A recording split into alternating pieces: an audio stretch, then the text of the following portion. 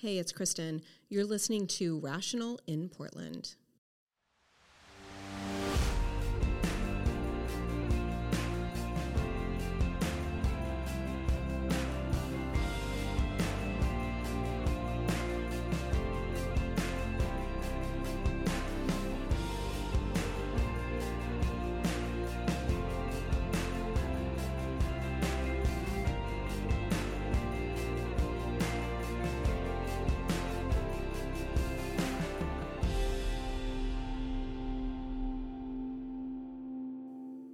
Welcome to Rational in Portland. I'm your host, Kristen. Thank you so much for joining us today.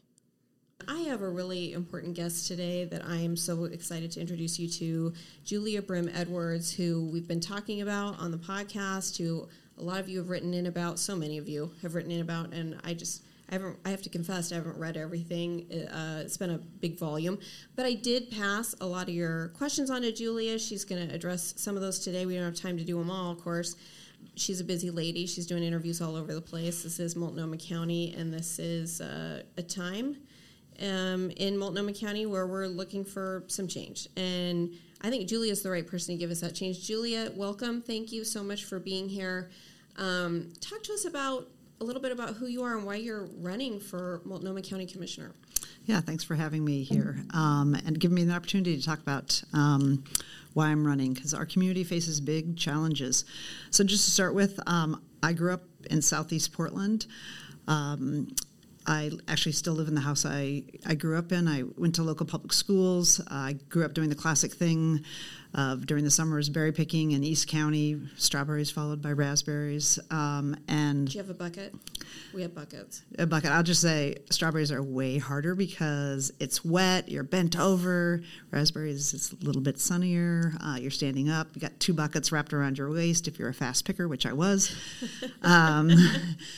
So a lot of lessons learned in those berry fields and of hard work and the value of it. I went to local public schools. Eventually, my husband and I raised our family. We have 3 kids in East Portland. I have my own small business right now. And I've also served for 9 years on the Portland School Board. And I'm running because this community East Portland has been a safe, affordable, thriving place to live. And, you could raise a family. It was a great place, I felt, for us to raise our kids. And the reality is that's no longer true. And part of that is because the county's on the wrong track, and it's not addressing and tackling and taking urgent action against the biggest issues facing this community, whether it's homelessness, access to mental health care, drug treatment, and also having our neighborhoods be safe and local businesses being able to basically operate and be able to, not be vandalized and broken into on a regular basis. So I'm running for the county because the county actually has the levers to take on some of those big issues. And I also believe I have the experience, the relationships, and a track record of getting results, tackling big issues, getting results. And that's what's needed right now at the county. We need somebody who is going to take urgent action, stop talking about the problems, admiring them, and move to action, and then really hold the system and myself accountable for results and to really improve things in this community, because I know we can do better.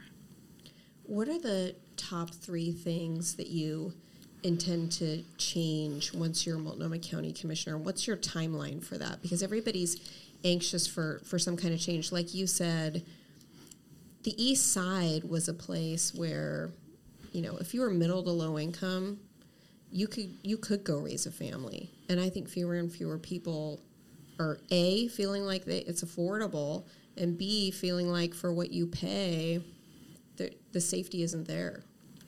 Yeah, absolutely. I mean, just if you look at the record of 911 calls last year, or just the crime statistics from last year, as you move east from the river, you go from hundreds of, say, 911 calls to, by the time you get to Montevilla, they start getting in the thousands. By the time you get to Montevilla, there are about 5,000 911 calls. You get to Lentz, it's 8,700.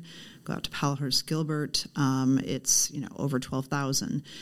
And so you think about each one of those calls, it may be somebody experiencing a mental health crisis, a routine crime, it could be gun violence. That makes it awfully hard for people to want to view those places as safe places that you can let your kids, walk to school or go outside and play, or just like walk to the grocery store. And so it is becoming a very different community than I grew up in and that, existed maybe 5-10 years ago. Well, and you live in the house you grew up in. I do. I think that's profoundly interesting. And my mom lives across the street, and that's an ultimate accountability mechanism. But I'm also surrounded by people who I grew up with, their parents, people I babysat for, people I've worked with. This is one of the things I love about the East Side. A lot of people, generations of families, have found it a safe, affordable, thriving place to live with a lot of diversity. And those were all great things about living on the East Side. And right now what's happening in our community is really making the quality of life, or making it a place where people can live safely, a very different place than it's been. So tell us about if you were to pick the top 3 things that you want to tackle once you're Multnomah County Commissioner. Let's say you win, you're Multnomah County Commissioner.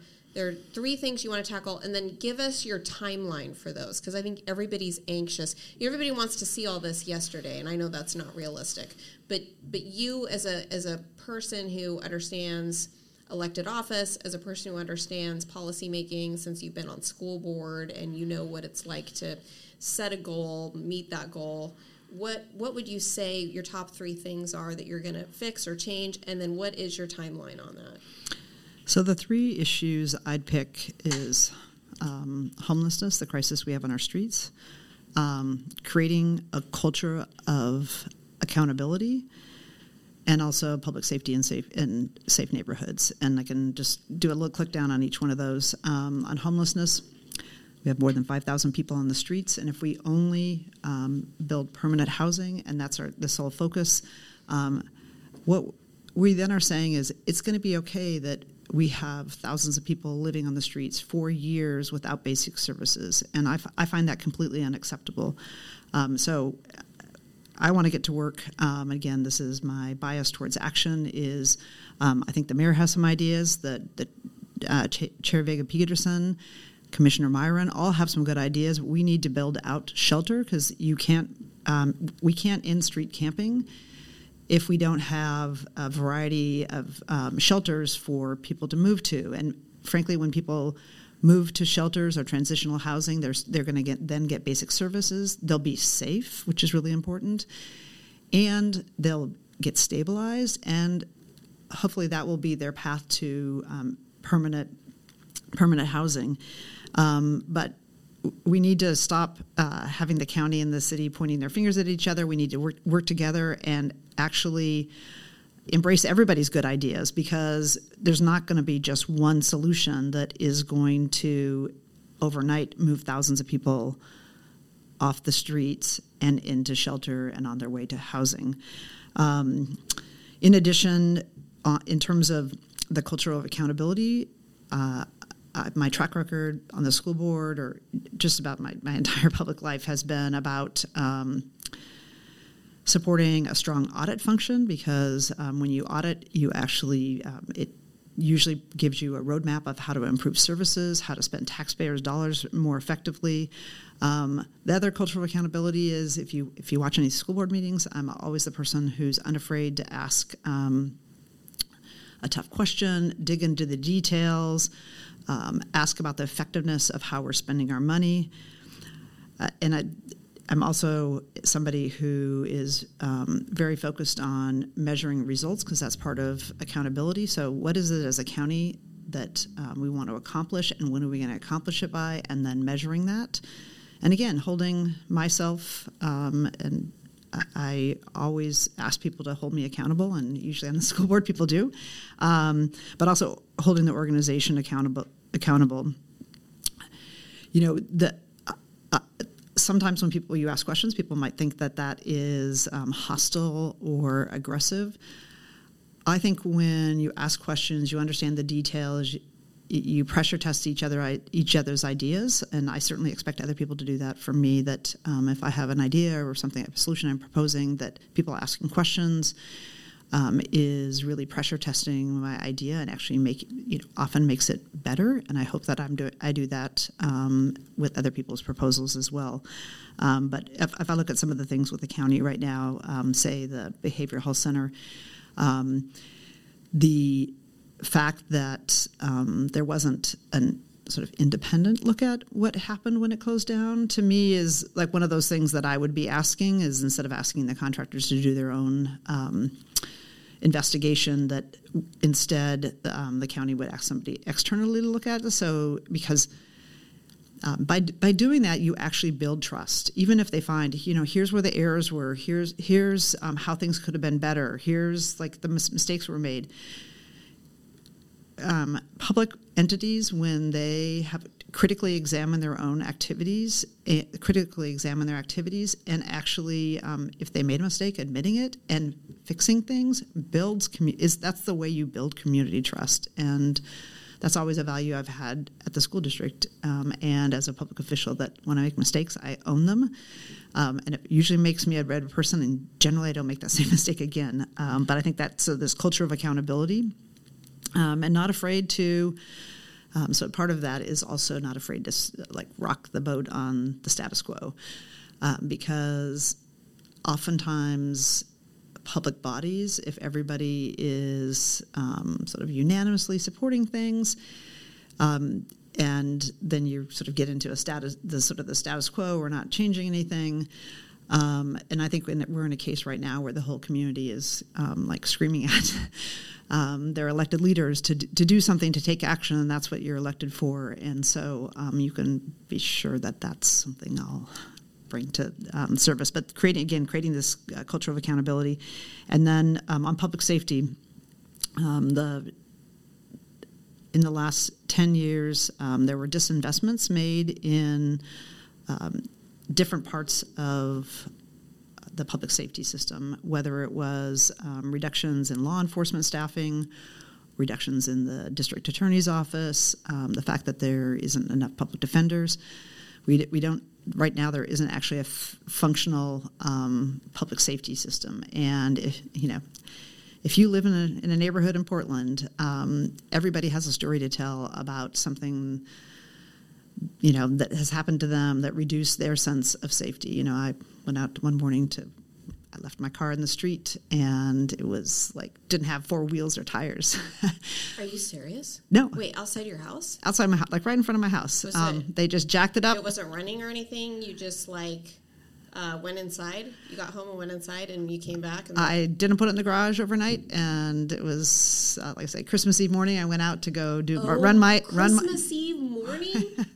run my errands, and my car was sitting literally. I was like, why is it so low? It's because the bottom of the car is on the street. I'm so sorry. Oh, how stressful.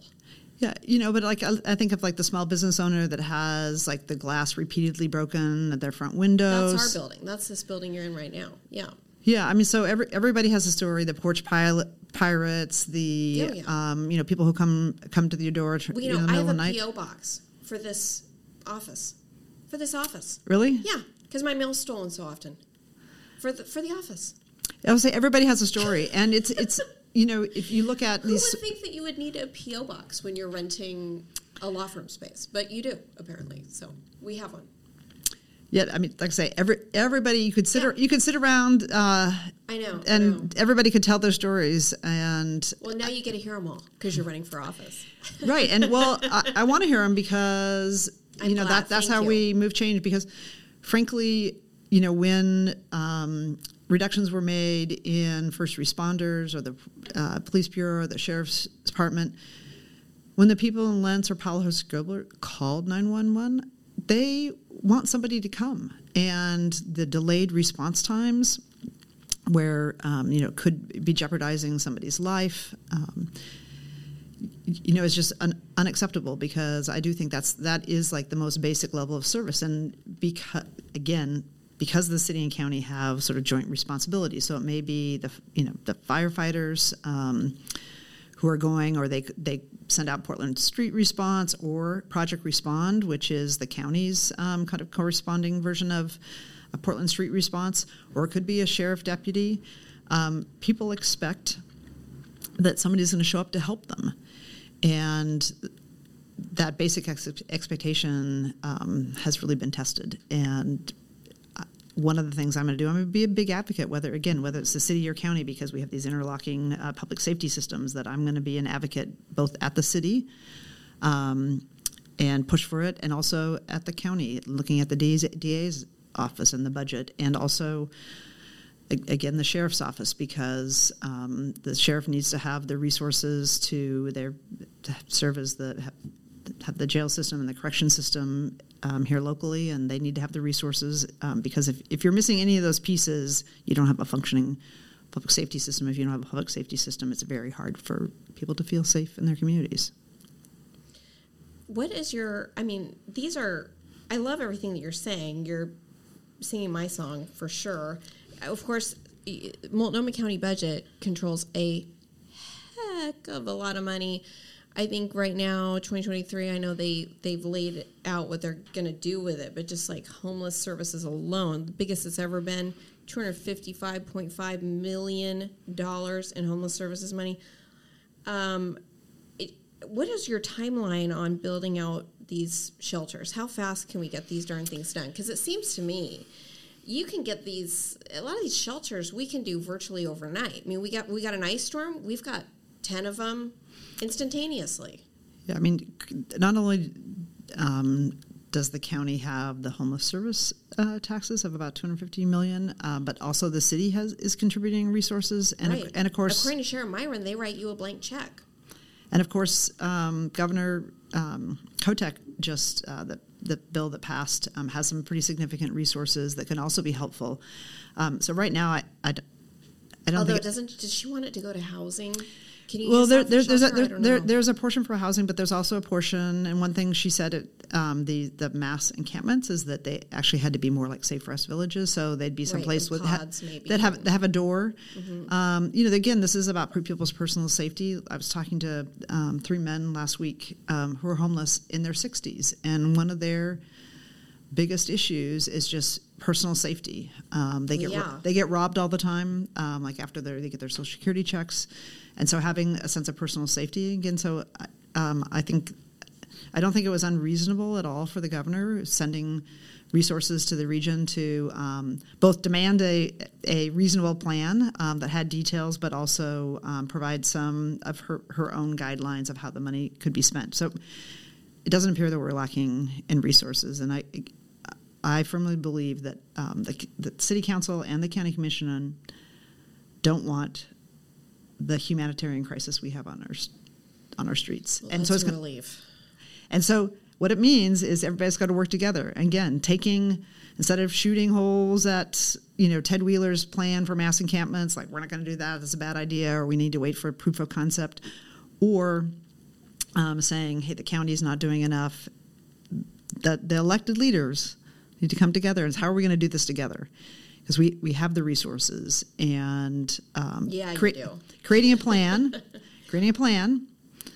who's going to do the work, who has the responsibilities, actually having it be a joint office,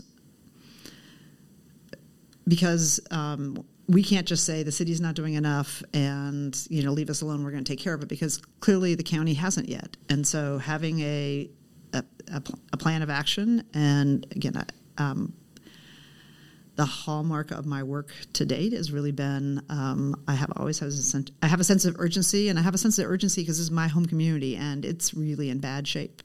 And so I'm going to get in there and ask my fellow commissioners and the mayor and the council, like we all got to work together. So Commissioner Ryan, you've got a great idea, or Commissioner Rubio, great. Let's put it in there, and we're all in this together because we're gonna succeed together or fail separately.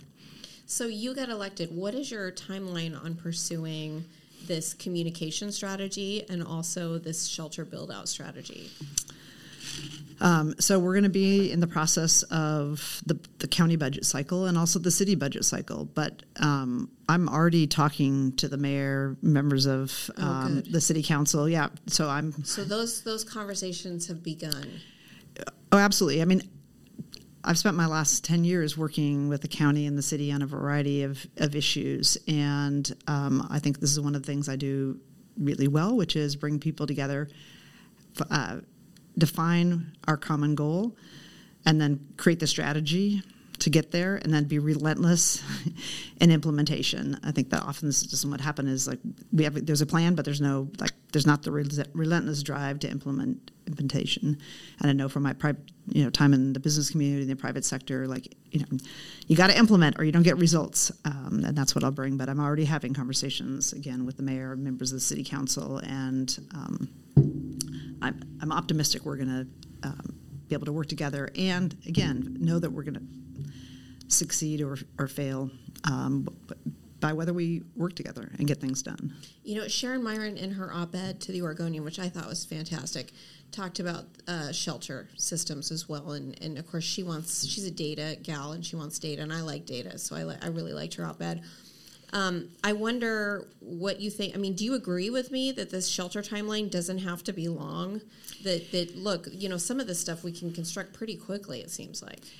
Well, I think some of it you can get started on right away, and others might take a longer build out. But I've talked to some shelter providers who said we were supposed to be in here, in 6 months, and it actually took a year because of the permitting process.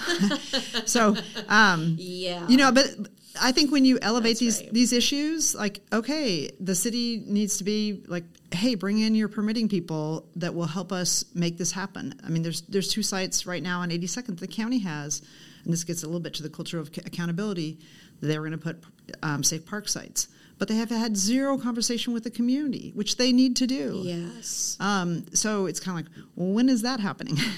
Because the neighbors really deserve the opportunity. There should be a good neighbor agreement and everything else. It's enforced because it's never enforced. Right.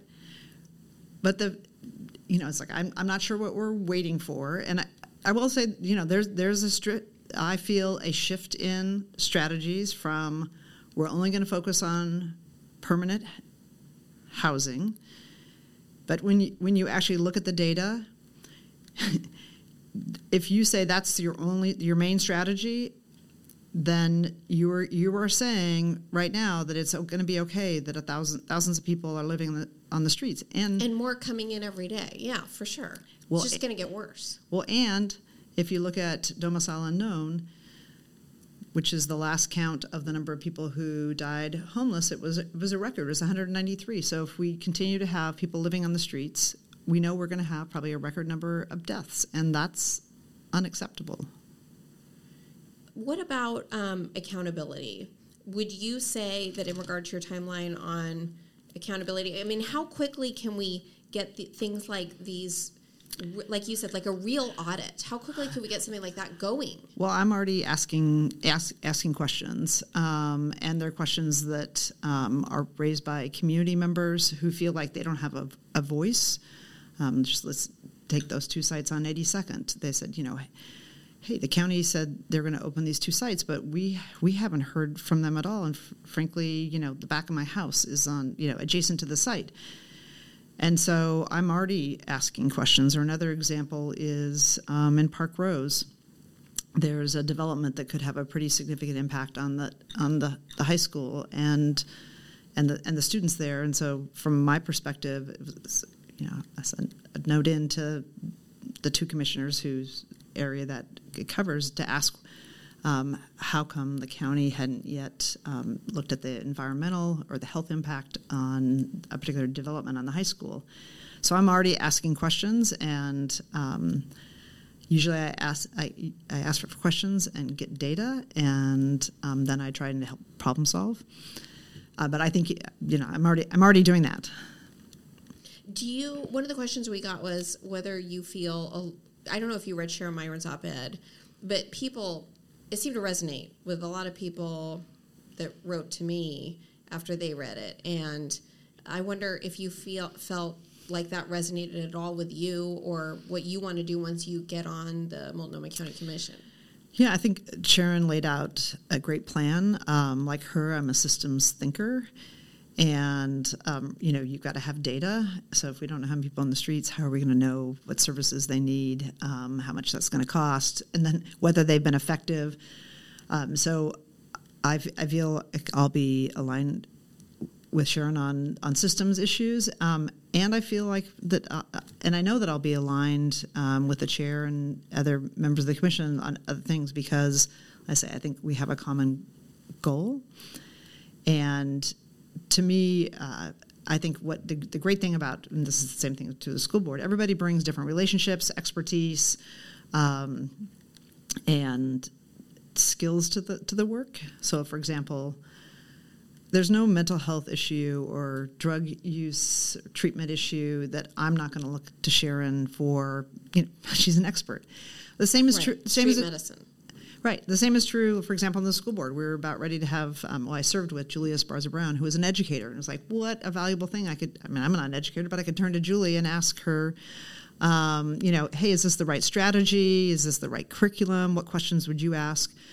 So I view the whole commission has a lot of skills and experience and expertise. And if we get it all moving in the same direction, I think the skills and expertise I'll bring is I'm a strategist, and I'm also somebody who gets things moving, brings a sense of urgency, and then also brings accountability into the equation. And I think it will be complementary to many of the things that Sharon's talking about, and I think also where the chair wants to go. So let's talk about a timeline on the public safety. That was your third plank in terms of what you're going to be really focused on if you win Multnomah County Commissioner. What kind of goal do you think you can, what's the most achievable goal there? Like, of the things that you laid out, how quickly can you accomplish some of this stuff? Well, given that we're right now in the midst of the city budget cycle and the county's budget cycle, so the two pieces of the public safety system in the region, it's a great time, and I'm already talking to the mayor and city commissioners about the resources for, say, the fire departments, and so the first responders, but also the police bureau. And then at the county, the Deputy Sheriff's Association and the Deputy Sheriffs and the Sheriff's Office with corrections and the DA's office. So right now we have an opportunity to provide them funding to fill some gaps, for sure. So I'll be a big advocate in both those areas, because again, you can't fund the county public safety resources, but not the city and have a functioning system. If Portland's not safe, yeah. And then also at the state level, they have a role to play, and so the budget is the very first thing, and then ensuring coordination, because there's some overlapping responsibilities and also some inefficiencies. So basically, how do we have, when somebody calls one of the 5 different emergency numbers, how do they? A lot of people don't even know what all those are. I mean, I'm the public safety rep on my neighborhood board, and I'm supposed to be responsible for all that. And I did put it all in an email, but it took me 3 hours to figure out. And I don't remember a lot of them.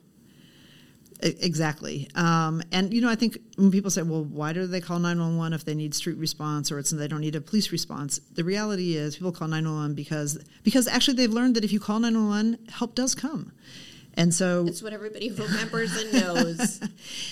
But, I do think there are ways that we can better, more efficiently provide service. I mean, here's just one example. When I was out with Portland Street Response, they were telling me that, if somebody says, I'd like to go to a shelter, that there's not a platform where they can see where there are shelter beds open. That person has to call all the individual shelters to see if there's space. So totally screwed up.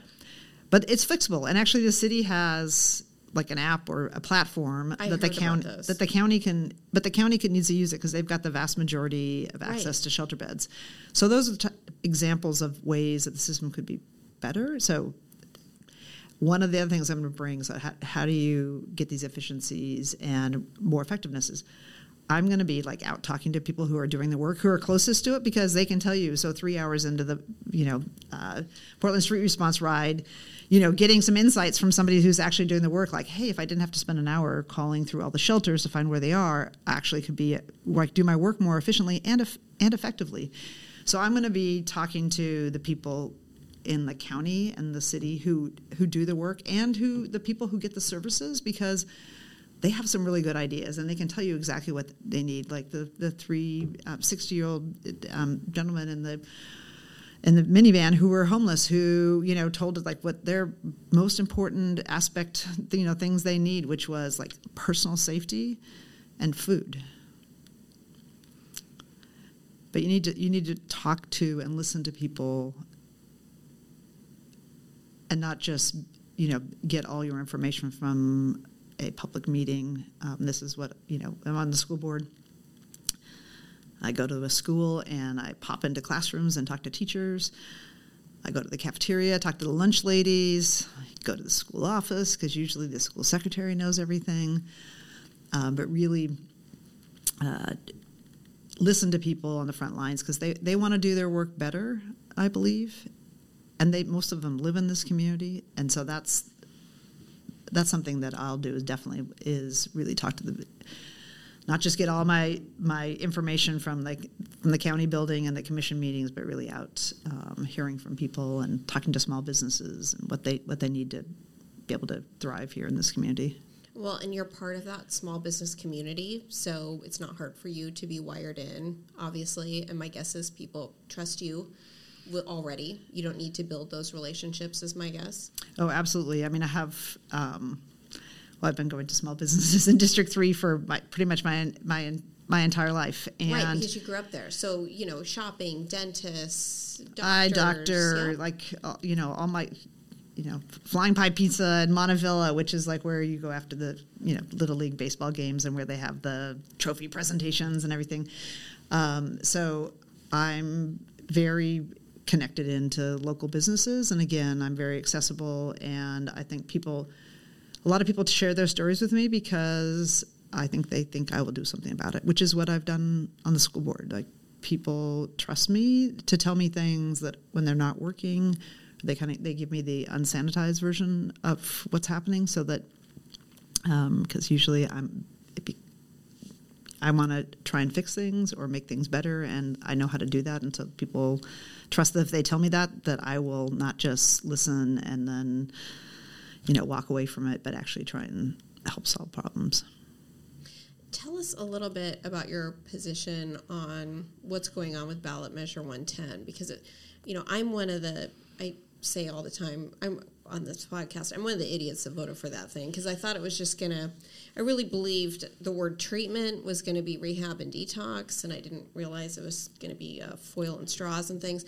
And so as somebody who, my sister's a homeless opioid addict, has been since adolescence. My dad was homeless, but that was more a mental illness issue. But as somebody who's got opioid addiction and homelessness pretty close to me, this Measure 110 stuff it's very concerning that we don't seem to have access to things like rehab and detox. And when I try to dig into that, all I hear is, well, that's a federal issue and we can't, and harm reduction, and look, believe me, I think harm reduction, I don't think we should eliminate harm reduction. I actually don't. I think it's got to be part of a broader continuum of care. And then just my personal opinion is that we've got to focus, recovery is possible, and there's no reason that we can't talk about recovery from these substances. I don't know tell us what you think about this stuff. Yeah, well, the best long-term harm reduction is actually treatment and recovery. There you go. Thank you. Somebody said it. I don't want to say, I want to say that you're not an idiot for voting for it, because that was what was promised. And there's funding.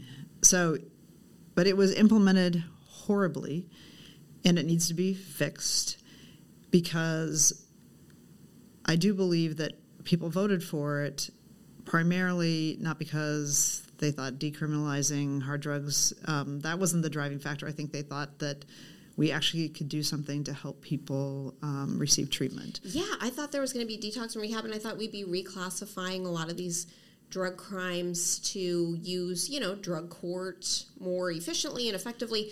And then it turns, I talked to some of my friends, well, you may know this because you're running for Multnomah County Commission. I talked to some of my friends who are Multnomah County judges who are telling me, we don't have drug court anymore. It's only for Measure 11 crimes.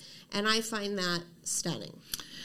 Yeah, it's, so the legislature is making some fixes, which, if I had to grade the implementation of this measure would be an F.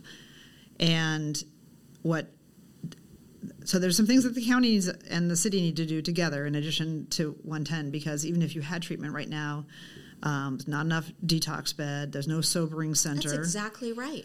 The Lund report, did you read that? The Lund report was talking about like kids, all that we're having the issues with kids now. Of course, there was that fentanyl overdose at Franklin. You know that because of your job. 2 the year before at McDaniel's. 2 the year before at McDaniel. Wrap your mind around that, everybody. I mean, it's as a parent, it's heartbreaking. Terrifying. It's terrifying. It is heartbreaking.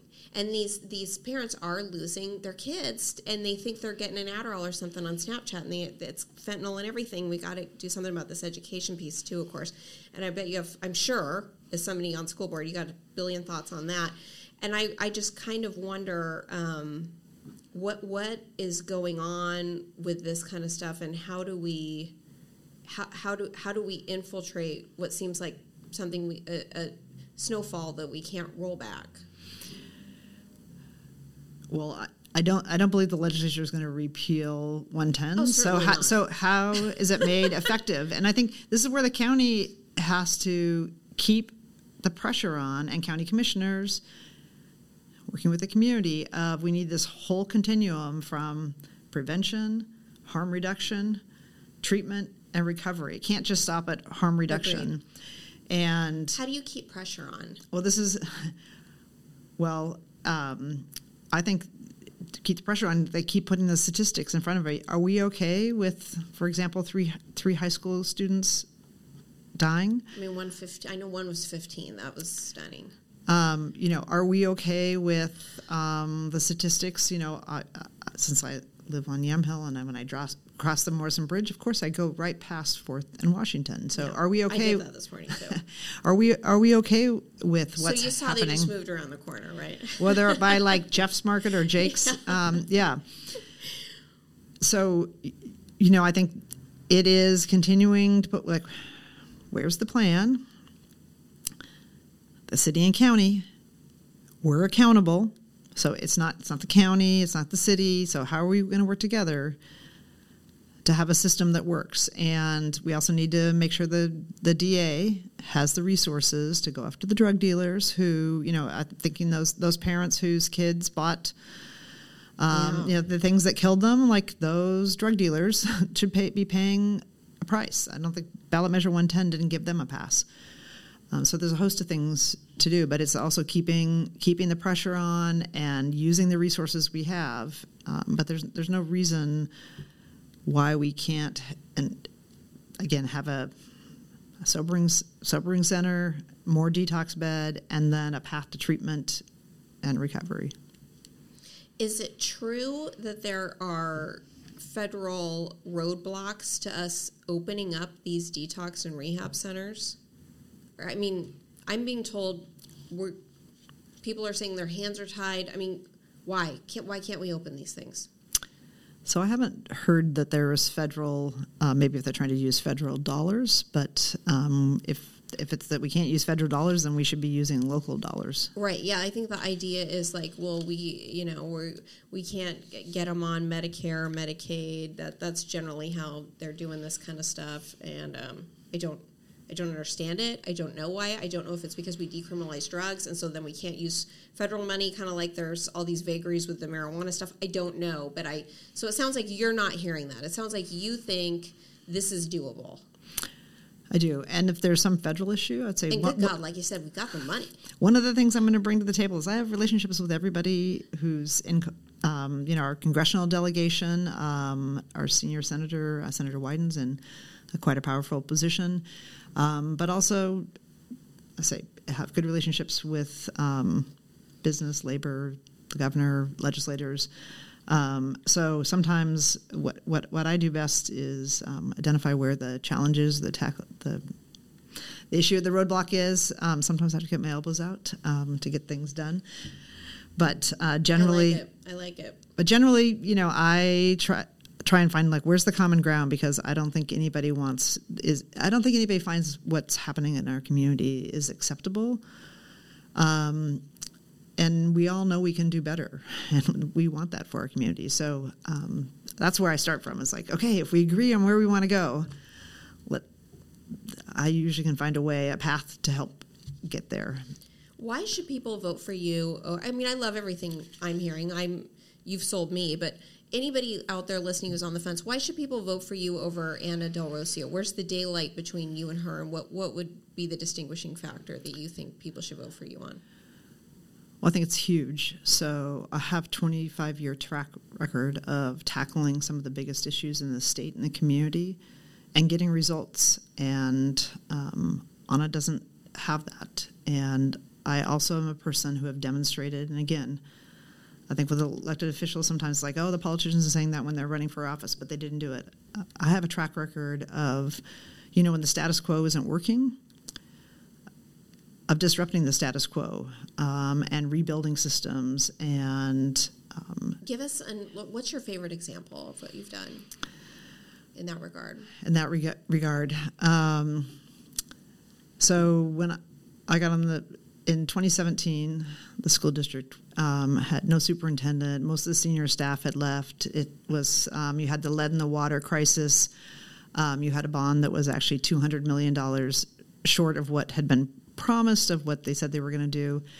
I tried to recruit some candidates for the school board and was unsuccessful, so I ended up as a candidate. And 6 days after I got on the board, I got elected chair.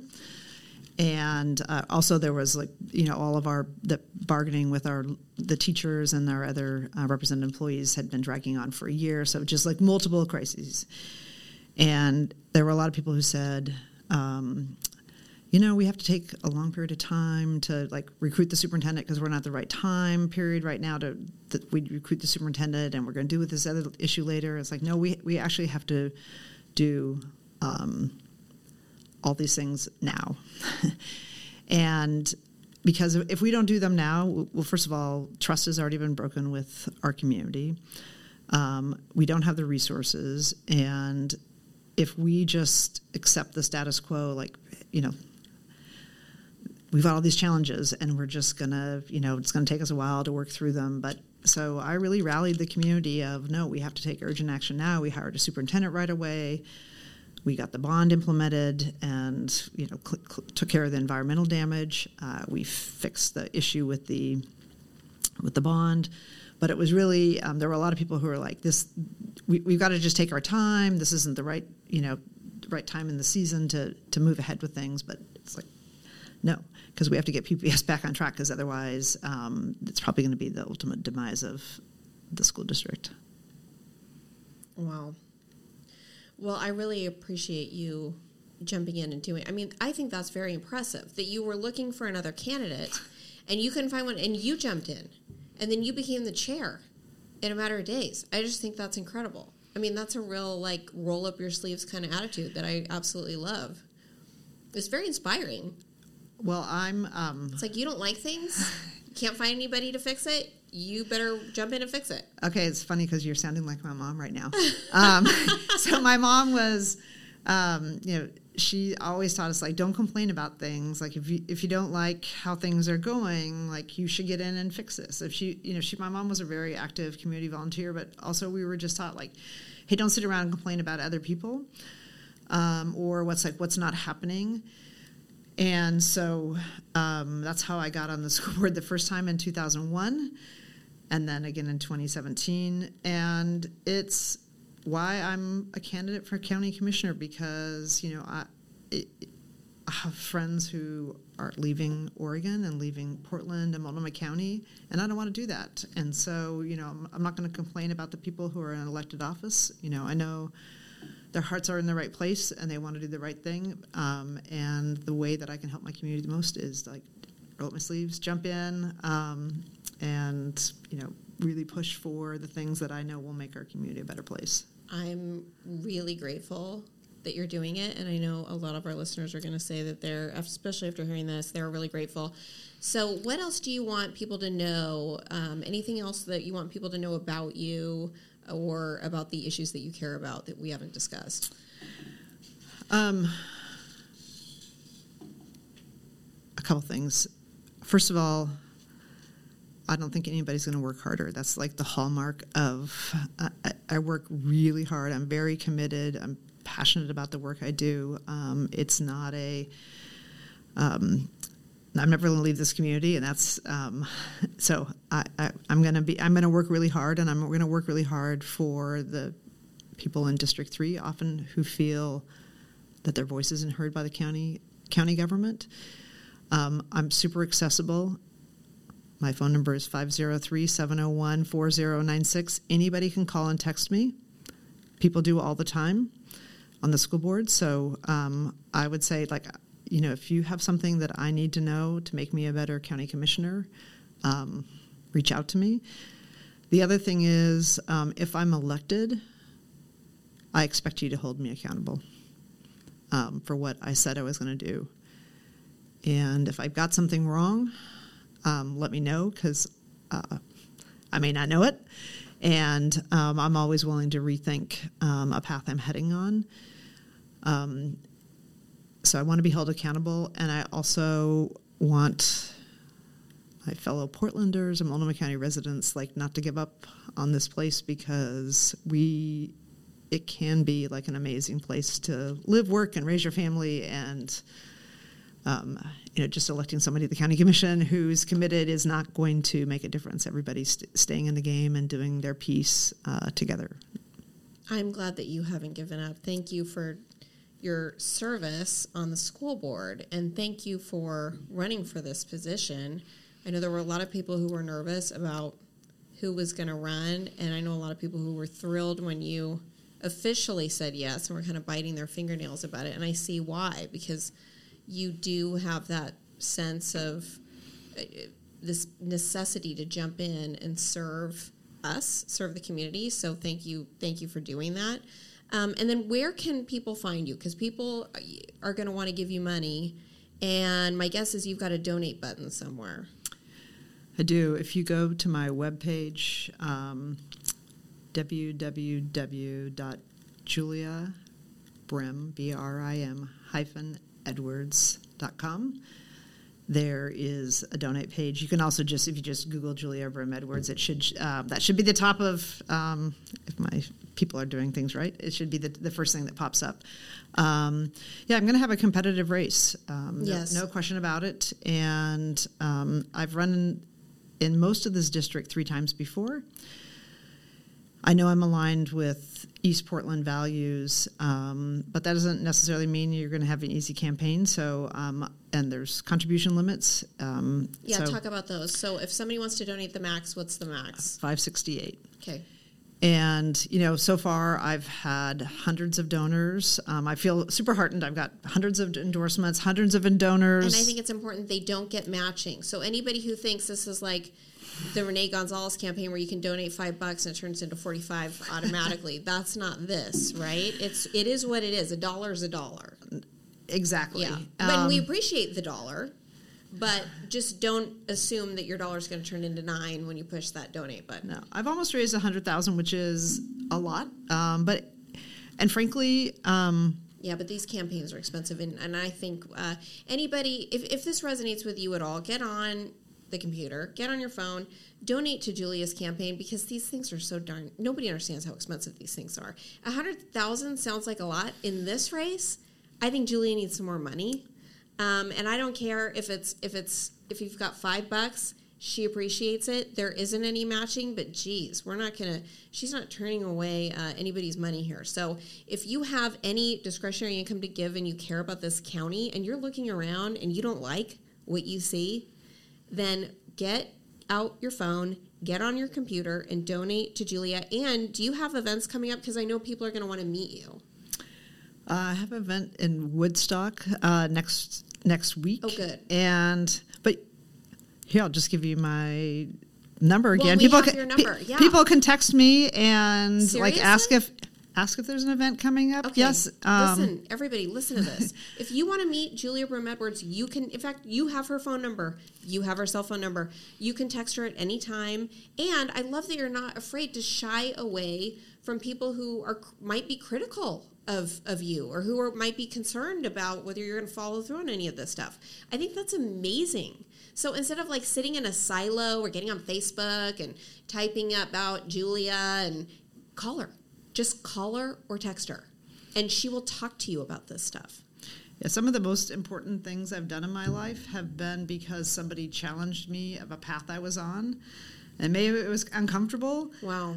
But it made me a better person, or my ideas stronger. And this is also why, well, that's exactly right. Yeah. On the school board, when I got on it in 2001, they had this whole series, years of 7-0 votes, and the school district was kind of falling apart. And I said, well, when I get on, even if the other 6 people vote for it, I'm going to be a no vote. And when I feel like it doesn't align with my values, or I felt like I didn't get the right information, and people were like, well, that doesn't really build team. And it's well, I think that's a really important signal. So if somebody votes no, or 2 people vote no, it sends a message that maybe the proposal or the policy needed additional work, and it also sends a message to the future that people actually don't then bring something that's not ready to be voted on. And so for me, even one vote on the county commission is really important, because you can lay down a marker and set expectations and standards. So I say I definitely welcome accountability. I might debate you if you have a different point of view. Just process is also your idea, but great. I'm always. I think that's important. I think debate with everybody, but I think especially with your electeds, instead of just sitting back and talking about how terrible they are. I think reaching out to them, sending emails if you're concerned. You can. I mean, for Pete's sake, Julia gave y'all her phone number. You can call her or text her if you've got some concerns, and hash it out with her, and go to the event at Woodstock if you want to meet her. And then I'm assuming that we have a lot of listeners that are on the Portland Party email list. Can they find out your events from Portland Party emails? Yes, that'd be another place. Okay, that's great.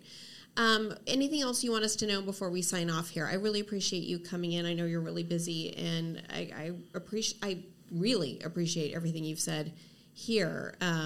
Anything else before we sign off? I don't think so, except for if I'm elected, I'd love to come back. Oh, please. And have you... please do. Because we're going to talk about your timeline, and we're going to hold you accountable. Yeah, exactly. Because there's nothing like a meeting. We're going to have a robust debate. Yeah, hopefully not. Hopefully, but if we need to, we will. We will. Hey, you seem like you're happy to do it. I know from 30 years of professional life, there's nothing like a meeting where you're going to talk about what you've done to inspire action. No, that's right. Admit it. Yeah, you have to go to a big business meeting. We'll set it a few months ahead of time. We'll set it a few months ahead of time, so you have time to wrap things up. Thank you, Julia. I really appreciate you coming on. So, everybody, that is Julia Brim Edwards. She's running for Multnomah County Commission. If you want to meet her, get on that Portland Party email list, go to her website. Please donate to her. Every dollar counts in this race. Like she said, I think it's going to be a hard-fought race. If you like at all what she said on this program, it's just really important. Now, is she running for chair? No. Did we learn from Sharon Myron that the chair has an infinite amount of power? Yes, we did. But here's the deal. If you like Sharon Myron's op-ed, she's got a vote. I think, a lot of the time from Lori Stegman on the county commission if Sharon wants to get something done. Julia has told you she liked some of what Sharon said in her op-ed. That means a vote for Julia can maybe get some movement on some of these issues that Julia was talking about today. If you don't get Julia in as a Multnomah County Commissioner, we don't have those votes. I don't know how to make it any clearer. You will not have those. If you like what Julia said on this program and you want those kind of votes, you're not going to get them if you don't vote for her. And I think a sprinkling of any kind of discretionary income that you have to throw her way would be fantastic because, as you know, this is not like a governor type race where everybody's going to be, really focused and dumping tons of money. It's not that kind of an election cycle, but it's so freaking important, you guys, because we need the votes on the Multnomah County Commission to get things done. So if you want some change, I would say vote for Julia Brim Edwards. I'm certainly going to, and I really appreciate her coming in today. And please don't hesitate to reach out with questions. And when she comes back after she's elected, she's going to talk to us about what she's done. And we're going to talk about some of these timelines and what's coming up and what she's going to do next. But we have to get there first, and you guys can help us get there. Thanks so much for tuning in, and thank you, Julia, for coming. I really appreciate it. Thanks for having me. I'm so glad that we had Julia on for Multnomah County Commissioner. Please, when you get your ballot and when you get your voter's guide, open up that gosh darn ballot and vote for Derek Peterson for school board, vote for Julia Brim Edwards for Multnomah County Commission, and do what Alyssa Pishka told you to do, and vote against the capital gains tax. Those are 3 action items that we really need if we're going to see anything rational or resembling rational after May. You can find me on Twitter at Rational and PDX. Thank you so much for tuning in, and we will see you next time on Rational in Portland.